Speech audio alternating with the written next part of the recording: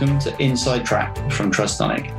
This podcast brings together some of the leading minds from the mobile and automotive security industries to really get under the skin of how those worlds have been shaped, what drives them today, and what we can expect in the future. So please take a listen as we go beyond the headlines with the experts and market makers in their field. I'm Andrew Till. I lead the automotive business here at Trustonic, and I'm joined today by Jasmina Omik from Riscure. Jasmina, would you like to introduce yourself? Thank you, Andrew. I'm Jasmina Omik. I'm a product manager for services at Riscure, a security testing and evaluation laboratory in the Netherlands. Great. Thank you for joining us today, Jasmina.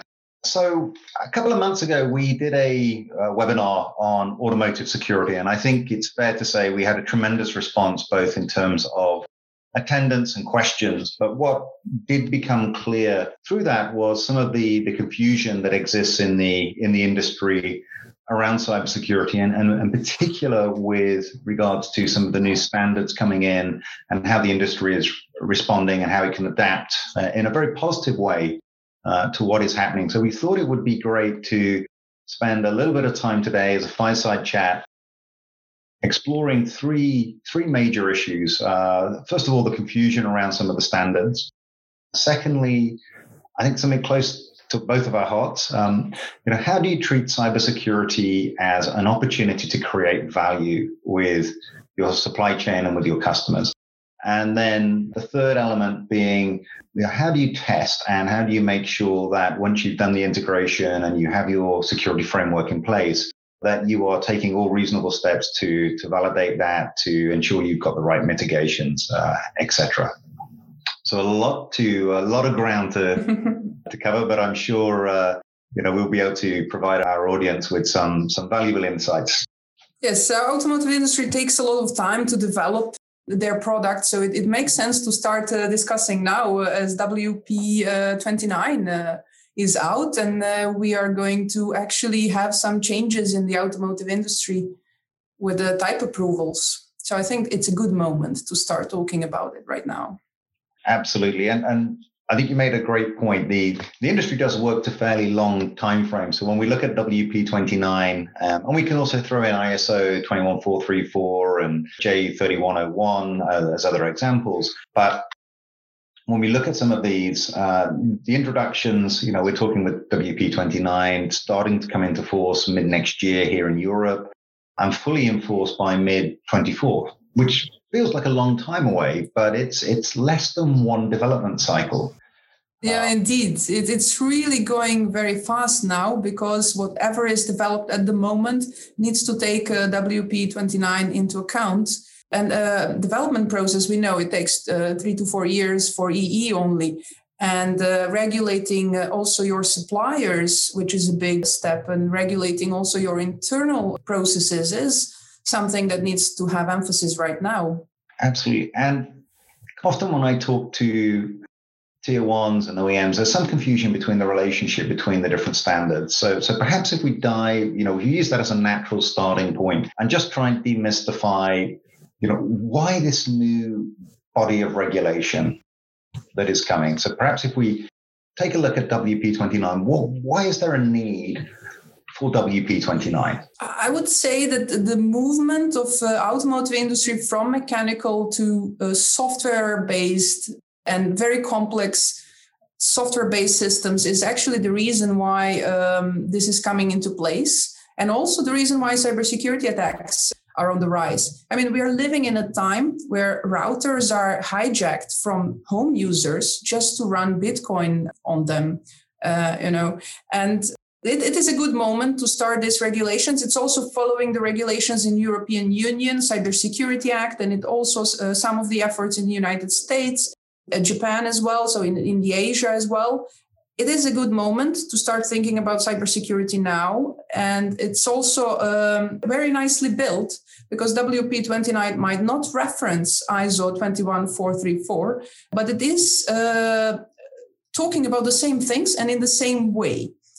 ISO 21434 is an ISO standard, which means it will help everybody to come to the same conclusions and have the same references, and definitely help OEMs to actually work with multiple different countries but in the same way, with same requirements, asked from their suppliers, but also delivered to the type approval bodies. Absolutely. And I think we could also, if we throw in things like J3101, we would see that as, from a hardware protected environment, laying some of the foundations that allow you to be compliant with WP29. Sometimes it's an illusion that going to software means that you will only have software attacks. Hardware attacks really play an important role here, and especially in cryptography. And SAE really understands this with this hardware protection security for automotive. It's really going in that direction. So that's also a good movement, something to take into account right now as well. Absolutely. And I think you make a great point there. Often the pendulum swings between whether hardware is the most important factor driving an industry or the software. I think what we're really seeing in security is it's the combination of both. And focusing on both areas at the same time to make sure that one complements the other, not dominates the other, as sometimes can be the case. What might be interesting, how does that reflect on their working environment and what knowledge might be missing in automotive industry? And as somebody who is practically in automotive industry for a long time, but also understands security aspect, what is your viewpoint on the level of automotive industry and security right now? I think just looking back to WP29 on this point, I think one of the keys is that it harmonizes so many different countries. So you've now got 60 countries covered by common regulation, which I think is a huge step forward in terms of allowing tier ones and OEMs or silicon providers to create common strategies for the major global markets that they're serving. I think we've not lacked for cybersecurity regulation, but up till now, a lot of that regulation has existed at a state level. And that has meant that achieving compliance is a very challenging issue, and quite often, unfortunately, practically results in a minimum level of compliance rather than striving to deliver the most secure solutions possible. So I think that is a massive change. I think the next change that we're now seeing, and I'm going to pick on Japan, and I could pick on Korea, but I'm going to pick on Japan. I think we're seeing there that the government is very actively involved with the automotive industry to support the rollout of the legislation. They're going very early. They're bringing in compliance requirements this year and aiming to give the Japanese OEMs and automotive players, a head start when it comes to leading the way in automotive cybersecurity. But I think what we can see here is that active role in government working with the industry is incredibly beneficial. And so it's not just bringing in the requirements, but it's proactively working with the players on consultations, understanding what the issues are, understanding how they can provide the best support. And the next part I think is also really important is now you have, if we pick Annex 5, for example, of WP29, we get very specific. We get a set of mitigations that need to be addressed. And so instead of a set of general purpose, but sometimes vague or open to misinterpretation set of requirements, we suddenly move to these are the attack vectors. These are the security targets that we are striving to meet. And you can now demonstrate compliance. And again, I think that is a major step forward. It also has the benefit of, for the first time, allowing, I think, the OEMs to have a very clear, very concise strategy for their entire supply chain, to work that back all the way through tier ones, tier twos, etc., so that everybody in the supply chain not only can say, yes, we understand what we need to do, but for the more complex domains, you can have much more or much closer collaboration. So you really get to this concept of security designed in, or designed, into the heart of the vehicle from the very first, architect. I wouldn't even say line of code. It's really the first architecture diagrams and concepts for next generation model development. So I think we're now seeing that while, undoubtedly when you bring in new regulation, it can be a lot of work for the internal teams. But really what this will do is simplify the landscape for what do you have to target as a result of implementing against regulation X. I know that I will be compliant in all of these different markets, and I understand what good or better or best is really now going to look like. And the final bit on that, of course, is the is there is a very strong focus in over-the-air software updating and the recognition that, unfortunately, in the world of security, it's not a steady state environment. You're effectively in an arms race all the time. And so being able to securely update and have, again, common policies, common frameworks around that, I think is very, very positive for also allowing the industry to come together and share what is the best practice. So also, if we look at what happens in some of the auto ISAC environments in North America and as it's rolling out now in Europe, taking those learnings and sharing as an industry and saying it's not about having one safe vehicle on the road or one manufacturer's vehicles all being very safe. It's as an industry about making sure our industry is safe. Yes, we touch upon a very, very interesting topic and very important point. Safety is already present in automotive industry for many years. There is a clear process, there is clear approach. Security is different. And while the process can be integrated and they can converge, security means, as you mentioned clearly, constant arm race. It means constantly monitoring what's going on. Threat model might change over time. And also this will bring OEMs to work with their suppliers much more because the threats need to be addressed at different levels. And the type of threat is different from safety because safety deals with hazards and hazards are predictable. It's nature. Nature is relatively predictable compared to human beings. They're very unpredictable and they can always think out of the box and find a new way around all the security mechanisms that you placed in. So I think that's something to really take into account. That's a part of the knowledge that needs to be adopted by the automotive industry and on all the levels. The good side of that all is that some of the suppliers of automotive industry have experience with security already for other markets. The chipset vendors, they go through payment, they go through different other security evaluations and systems, and they know already a bit, but there are also parts of the market that are not really familiar with these differences, or there are a lot of developers and engineers that have a different approach to the whole development process. Yeah, I think that's a great point because when we look at the development process, we mentioned earlier that for many industries, 3 years away is a lifetime. In automotive, it's your next model. So that development time frame is much longer, which means that a lot more thought and a lot more preparation has to go in. So if you're looking at designing a new, say, electrical architecture for the vehicle, that may be a 4 to 6 year development time frame. And then an actual new model, can be anywhere between 3 to 4 years from drawing board to rolling out.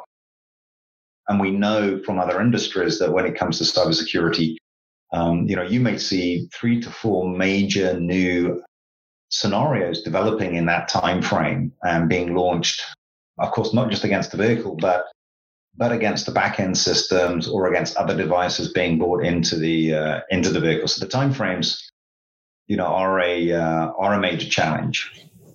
And this is where I think one of the best practice bits of development that we're also seeing now starting to be embraced and supported through the new regulations are the cybersecurity management systems, so that you can take the whole organization on the journey, and everybody understands when they refer to the CSMS exactly what they in their role need to be doing to help drive the overall security of the company and the vehicles, etc. Indeed, 21434 really clears this approach, and also in appendixes there are descriptions of what a security-aware organization really means and what a security-not-aware organization means. And just sharing this requirement set with your suppliers could really make a big step for the overall security of the product. Now, of course, there's particular requirements that all the OEMs will be developing based on their security architecture.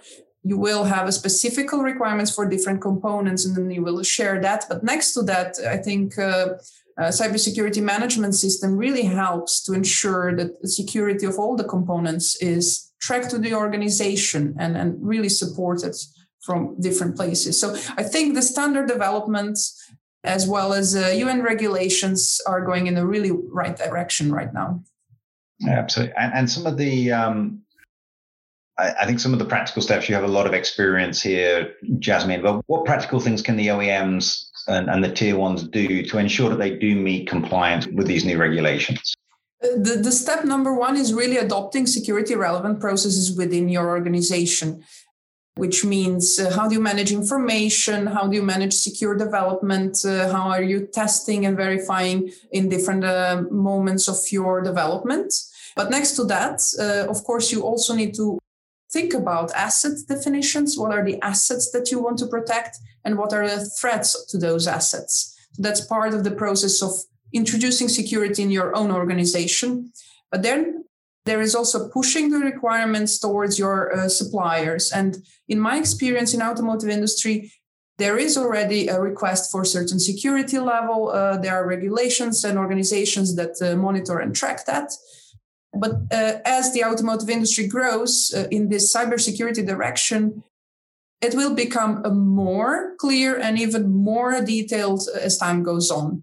It will go towards the payment industry, which always had to handle the risk and always had to think about security. Automotive is not right there, at least in my experience with automotive industry, but they are going really fast and really in a good direction. And then after that, you also have to get all the components, check out the integration, perform integration and verification test, and then you actually have your documents ready for type approval. Excellent. Again, one thing I would throw in as maybe an extra item is to ensure that the prevailing mindset around security is not that it is a task to be carried out, but it's a philosophy that runs through the core of the business. And I think that, again, from having worked in other industries, that's where you often see the companies with the best track record. They don't view it as somebody's job. It's viewed as everybody's job on a continual basis. And I think that then, similar to how we saw a change in the interactions with the supply base between OEMs and their suppliers 4 to 5 years ago, to start doing more co-design and sharing information earlier. At that point in time, I would say it was driven by platforming strategies and the desire to drive cost out of new model development. But I think we will see a similar type of redefinition of that relationship with the supply chain around security, where OEMs embrace their whole supply chain, again, all the way down to the silicon, to say this is what we are striving to achieve with our security architectures. These are the major mitigations that we need to have running across the entire vehicle environment, and then much tighter collaboration around this area over the next few years. Yeah, and it also extends into new services offered through the vehicles. It extends to the backend. It extends to the any kind of devices that you might be plugging into your car in order to actually get access to different services. But maybe that's more of your forte. What kind of different services will be actually possible with so much connectivity and so much possibility that the car is getting these days? So I think actually that's a really nice segue to the second major area that we saw come up from our previous webinar, which is around the area of how do vendors extract value from cybersecurity. So rather than it being seen as a cost of doing business, how do you look at it as an enabler of future revenue and perhaps a transformative element in your relationship with the vehicle users? Because when we look at the services, I would say there is no real limit on the services that you can deliver into a vehicle moving forwards. One of the themes that we saw coming out of CES was this idea of the types of experiences and engaging solutions will be delivered when you are killing time in the vehicle. Now, this could be waiting outside the school gates to pick up children.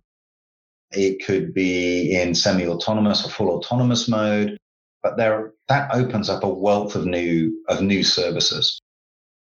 We're also seeing a lot of interest right now in in-vehicle payments and having the vehicle be able to store the payment schemes and make payment on behalf of the user without the interaction of a phone and effectively as a card not present style transaction.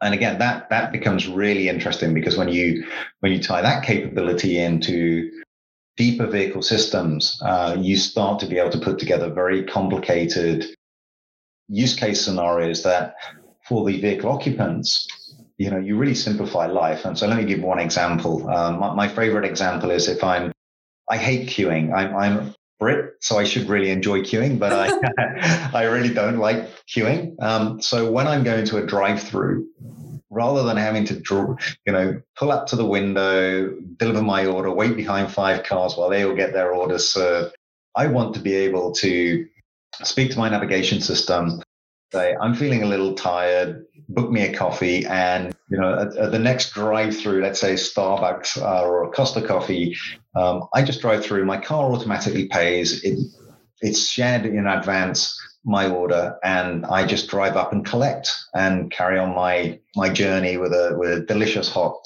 coffee in the cup holder, not in my hand. I think this is where we then start to see with strong and robust security, you can open up innovation to the outside world. And that allows then, I think, the automotive industry not only to drive the internal innovation that it's identified and is bringing to market, but to replicate to a large extent what we've seen in the PC and the mobile world, where you start having other companies driving a lot of new revenue streams and a lot of revenue sharing opportunities. But when consumers or vehicle occupants feel that they are adequately protected, so that level of trust is there. So I personally believe that as we go through the next couple of years, we'll see cybersecurity become a core part of the way in which an OEM defines its relationship with consumers. And if we look at sort of similar to what Tesla has done, where it has used software updating, often a key part of a company's cybersecurity strategy. But really, rather than ever telling the consumer that I'm patching an identified risk or I'm fixing a bug, they position it as delivering new experience, delivering new value, putting a smile on the face of that vehicle occupant every time they're getting into the vehicle. And for me, that's one of the very strong learnings we can see. And I think this is going to become more important simply because we are seeing attacks in the industry, and they are starting to get more coverage, unfortunately. And what we know from, again, other learnings from other industries is that you will never see a newspaper headline that says, we protected your vehicle from attack. It will always be, this happened, it was bad, something was compromised. And therefore, it is very important, I think, for the industry to be able to articulate the story of these very advanced steps that are now being taken, the regulation and the processes that are coming into place to ensure digital safety inside the vehicle. Yeah, indeed. Physical safety is going to be more and more in scope through cybersecurity. Physical safety, safety in general is an aspect of cybersecurity. And what's happening right now is that safety is sometimes colliding with security. And you mentioned updates. I mean, that's a very good example. We should not expect updates to happen during driving. No. That's one side. Another side, and an example how safety differs from security is you want to have a backup processes that take care of what's going on. You want to have a rollback option. All these things are a big no-no for security because it enlarges the attack surface as well as the additional services enlarge the attack surface, but they also bring some learnings and they bring support for security development, I think. Sorry. No, I was absolutely agreeing. I was thinking of the rollback protection. Quite often, if a hacker is able to gain access, the first thing they will do is roll the system back to an earlier version with more vulnerabilities that have been documented. That's one of the approaches, but there are a lot of other aspects that you can play with here, such as secure boot, having the secure boot in place. Because not having a secure boot in place, for example, could lead to attacker retrieving firmware and actually finding some remote attack possibilities. Not to go too much into details of technical side, but this is something that is happening right now as we speak. There are quite a lot of such attacks on infotainment systems. There are also some other aspects of security that you can see that there is a learning curve happening in automotive industry. For example, a source code leaks, which again, it's a leak of IP, but at the same time might help attackers find new vulnerabilities. Yeah, absolutely. I think we won't name names, but there was quite a well-known source code leak a few weeks ago, and undoubtedly having access to IVI, modem code, mobile app code, in source form is going to help somebody looking for a vulnerability in a system. And I think this is highlighting a key issue is that we are now in 2021. The threat against vehicles has clearly moved from the lab to the real world. And if we look over the last year, we've seen ransomware attacks against vehicles. We've seen back-end cloud systems being compromised and user data being stolen. We've seen I'd say a particular increase in attack against PII data. We've seen, unfortunately, flawed implementations of cryptographic algorithms being exploited and traditional side channel attacks being launched against sensitive systems. And so I think this also is, when we talk about the trust, it's helping consumers understand, but it's also helping the other industries that are going to engage with automotive to have that level of confidence and trust that they can provide the services and their services are going to be protected. And that they're, again, if an attack is launched, the right mitigations are in place, not only at the vehicle level, but also in the cloud and the back-end systems and the connectivity layers to ensure that these types of issues are identified quickly through the network operation or security operation centers, and then the full capability of a particular organization is marshaled to address and mitigate the vulnerability. Yeah, indeed, very well said. And if we look at, for example, in the payment industry, what frequently happens, especially with more risk-oriented services such as mobile payment, there is always the back-end aspect that has to be reviewed, that has to be assessed, because payments in software and software organized payment systems without hardware support are usually much more vulnerable, and mitigation techniques against that are lying in the back end. So that's a payment industry. But what is happening in automotive industry, at least that's my impression, there are a lot of back-end services provided to the vehicle by the OEM, and all these back-end services could lead to personal data leaking out, or maybe even some safety issues. And it's not the level of payment industry with the risk right now, but I think what is recognized and realized is that it's going that way. And there is more support and more effort placed into actually introducing this security in OEMs, but that is also followed and is supported by the regulations.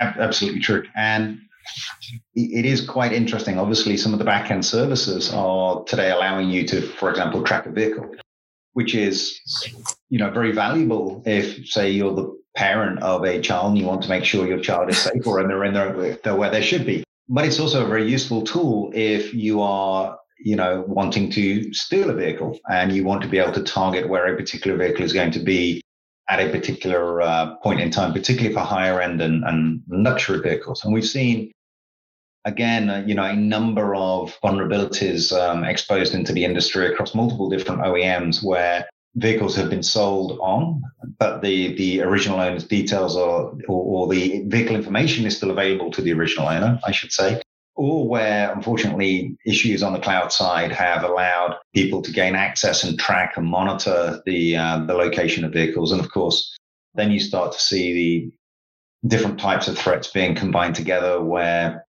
say, a man-in-the-middle attack against a vehicle to be able to allow you to track it and understand its interaction with the back-end service, but also once you know where that vehicle is going to be, being able to do wireless key range extenders and other types of attacks also become of a concern. And in particular, another area where we're seeing now the move to digital car keys and the potential threat of not so much within the the secure element when the keys are protected inside the applet, but if they're being exposed to higher level operating systems, what we would traditionally call a normal world, that may well have malware already residing on it. And again, just seeing today how many attacks are launched against vehicles through unsecure phones, where the phone or the tablet connects to the head unit, and then the malware launches itself across that link because it's mainly relying on the normal world environment rather than using a protected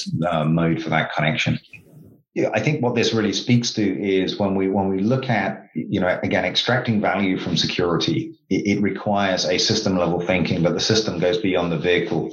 It goes from the vehicle to the device that is entering into the vehicle and to the cloud where you're connecting. And then if you're within the cloud connected to additional third-party services and partner services, making sure that chain of trust is extended all the way through. Obviously, a complicated environment. Very complicated environment.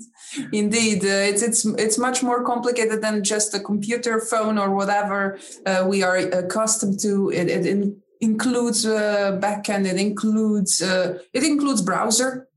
Yep. Safe browsing is now the question. Good separation of the operating system, as you mentioned. Handling of more relevant security activities in trusted environment is an option. This is all happening as we speak. Yeah, that Tesla, we should not name names, I think, but Tesla was having some nice public announcements recently. Yes, around the browser interface, and unfortunately. So I think what this does show is if we look at, say, the banking world, and that industry went through a similar kind of transition when it went online. And, we have seen that through that, it went through a number of processes and iterative processes where you used to have pin entry devices, and now it's migrated onto phones that are normally using a trusted execution environment to protect the banking application and offer a much higher grade of cybersecurity. But the positive there is as people start trusting the bank in the digital world, that does act as an extra layer of value add and lock-in around their brand. And I think we will see a very similar development in the automotive industry, that as consumers start to use the advanced services and they extend that level of trust to the brand, when they look at their next model, it's not just about, do I like this car? Do I like the design? What's the engine performance? Does it have enough seats for my family, et cetera, et cetera? It will be my existing brand has a set of data. It understands my driving behavior. It's got a set of services with all my service history linked into that. It's able to predict certain needs and requirements and make those experiences highly engaging, to remove all the friction that is often there today. And that, I believe, will become a very powerful lock-in, that it will really make you think twice before you start switching to a new brand of vehicle. And of course, increasingly, what that means with the structure of the industry today is that you may well have that ability to port your data across a range, such as, say, the VW groups or an FCA group or companies like Mercedes and BMW, et cetera, but brands that have a range of different vehicle models within their portfolio. What I believe is really going to set the foundations for this strong new set of digital revenue streams that the industry is absolutely banking on being delivered over the next 4 to 5 years. And I believe it will go in that direction. I mean, we know what happened with phones. We used to have a quite a different phone in the beginning, but now it has so many services that we use today, and a car should not go in any different direction. Plus, on top of that, there is autonomous driving, there are vehicle-to-vehicle communication, and there are other services that are inherently automotive. So, yeah, security can be embedded in all of them. And sooner you start, practically you will have less costs. And the more intelligently you do it, you might have even reap benefits from it. Absolutely. And I think as we look out to an autonomous future, I think the work done today in cybersecurity really sets a lot of foundations for who will be successful in the autonomous world. If you look at some of the research coming out from companies like JD Powers, for example, it's starting to show a very strong awareness of cybersecurity and the protection provided when people think about buying semi-autonomous and autonomous vehicles. It's already, I think in the latest survey, the number 2 purchase consideration element. So that, I think, points to this is not a hypothetical issue. It's an issue that consumers are very familiar with. And I would just sort of make the point that in industries where cybersecurity has moved up the agenda and moved up the selection criteria, it never moves down. Once it becomes important, it remains important. And I think that is something that I would urge everybody to really take to heart. It's not about dealing with an issue that's the issue of the day, and there will be a different issue of the day tomorrow and the day after. This is an issue that is here to stay, in much the same way that when user interfaces and usability of IVIs started to become a priority, it became impossible to go back to bad UI design. People just won't accept it. And I think the same is true with cybersecurity, that there will be an expectation that once it is understood by consumers in the marketplace and commercial users as well, that then it will always be a high priority purchase consideration.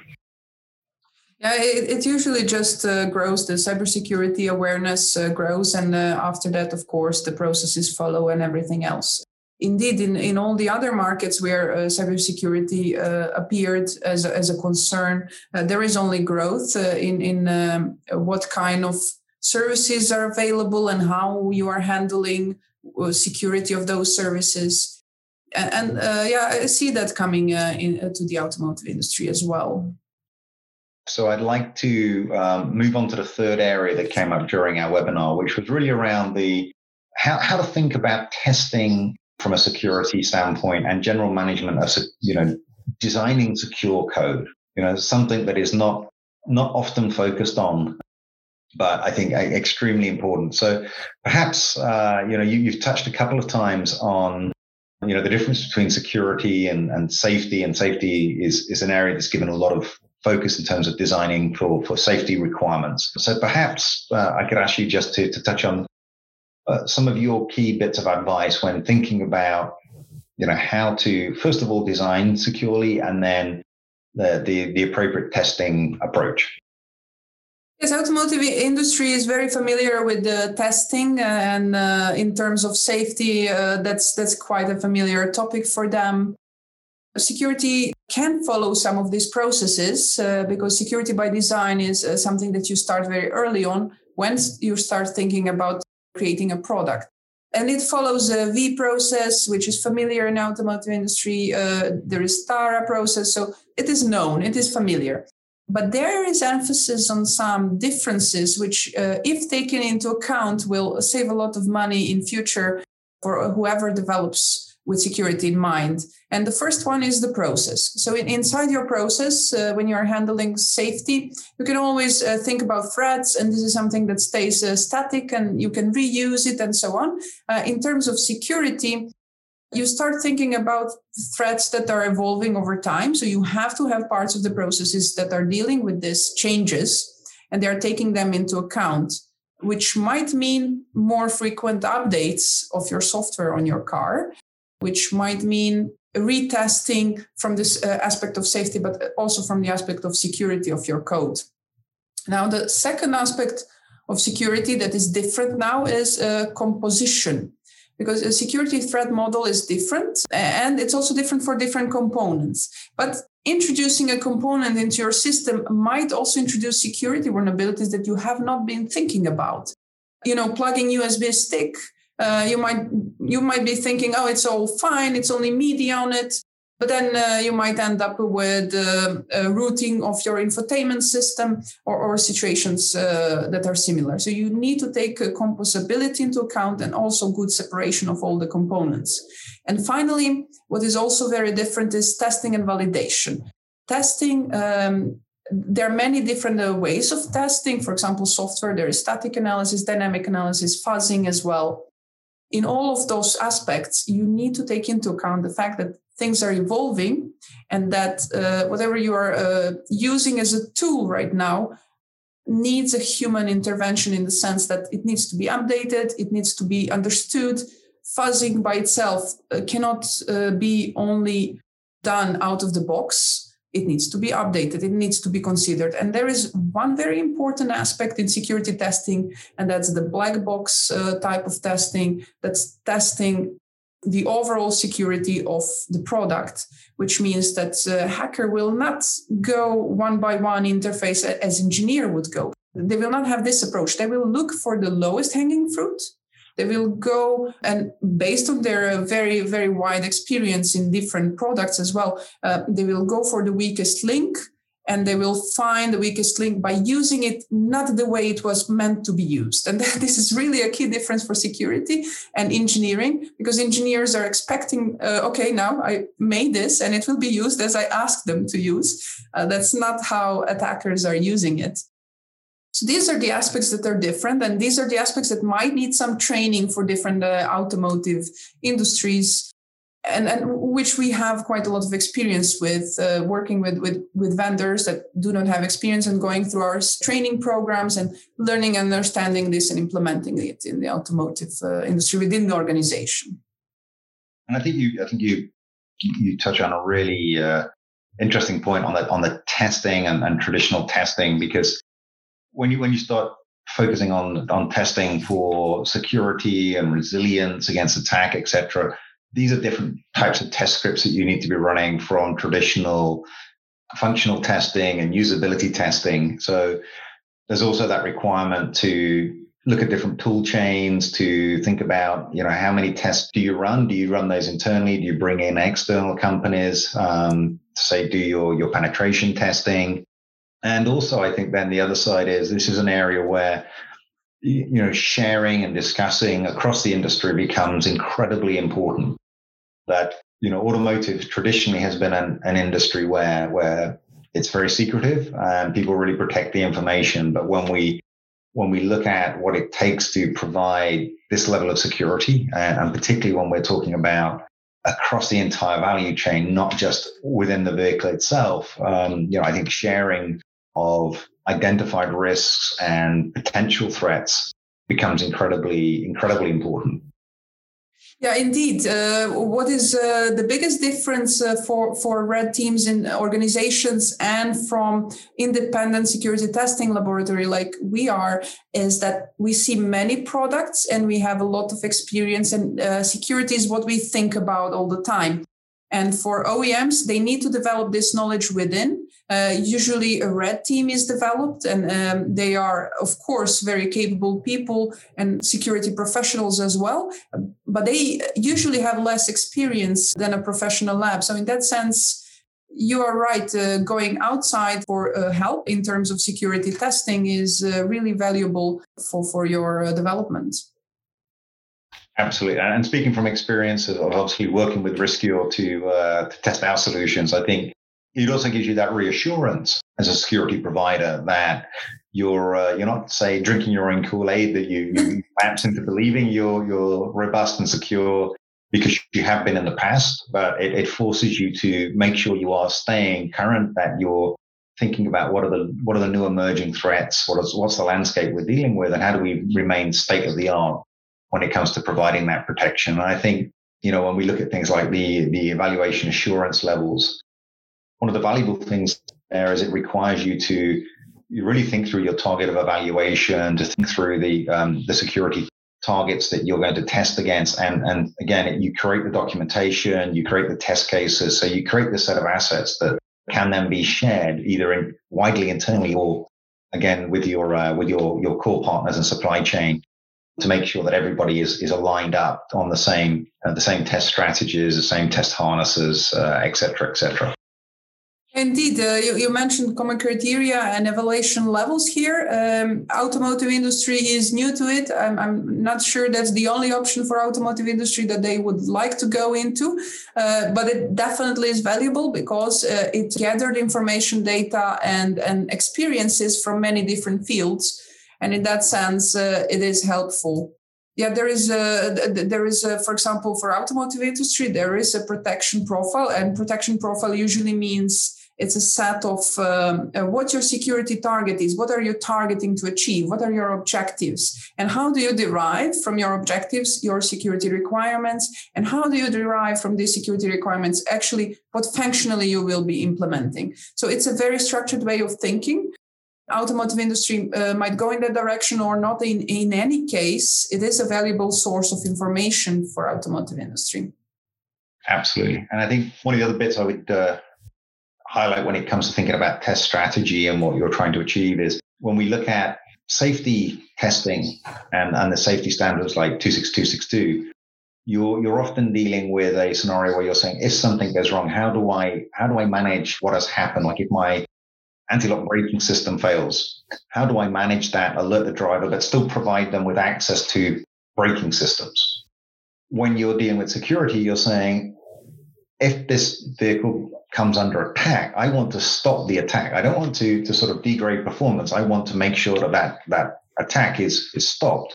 And that may mean, actually, I'm planning to take systems offline rather than degrade the performance, but still have something available to the driver or the passenger, etc. So I think, again, the mindset around what do I expect to happen in the event of an occurrence taking place? Quite often, what we find is people initially start out with a safety mindset, and then you have to move them over to a security mindset, because if we deprecate functionality on an API, for example, that may mean that you're actually still leaving an attack vector available, rather than saying, we are now going to take the modem offline, alert the driver that there's no more connected vehicle services, while we reboot the system, reset, etc. That may be an extreme case, but you wouldn't, for example, say, we have taken the brakes offline. But I think it does require a slightly different mindset and approach to the testing strategies because of what you're trying to achieve as an outcome from security versus safety. Yeah, indeed. Safety and security will have to meet eventually. Sometimes they are confronted, and automotive industry will have to find ways around it. But in the end, the automotive product is absolutely needing safety, and it's definitely a priority. The point is that cybersecurity can impact safety, and safety is part of cybersecurity. And although they are contradicting sometimes each other, there are solutions to keep and provide safety while also handling security in a responsible way. So what I'd like to do is thank you again for taking the time to be with us today. I think this has been an absolutely absorbing edition of the Inside Track. And again, I'd like to thank everybody for taking the time to join us. Thank you, Andrew.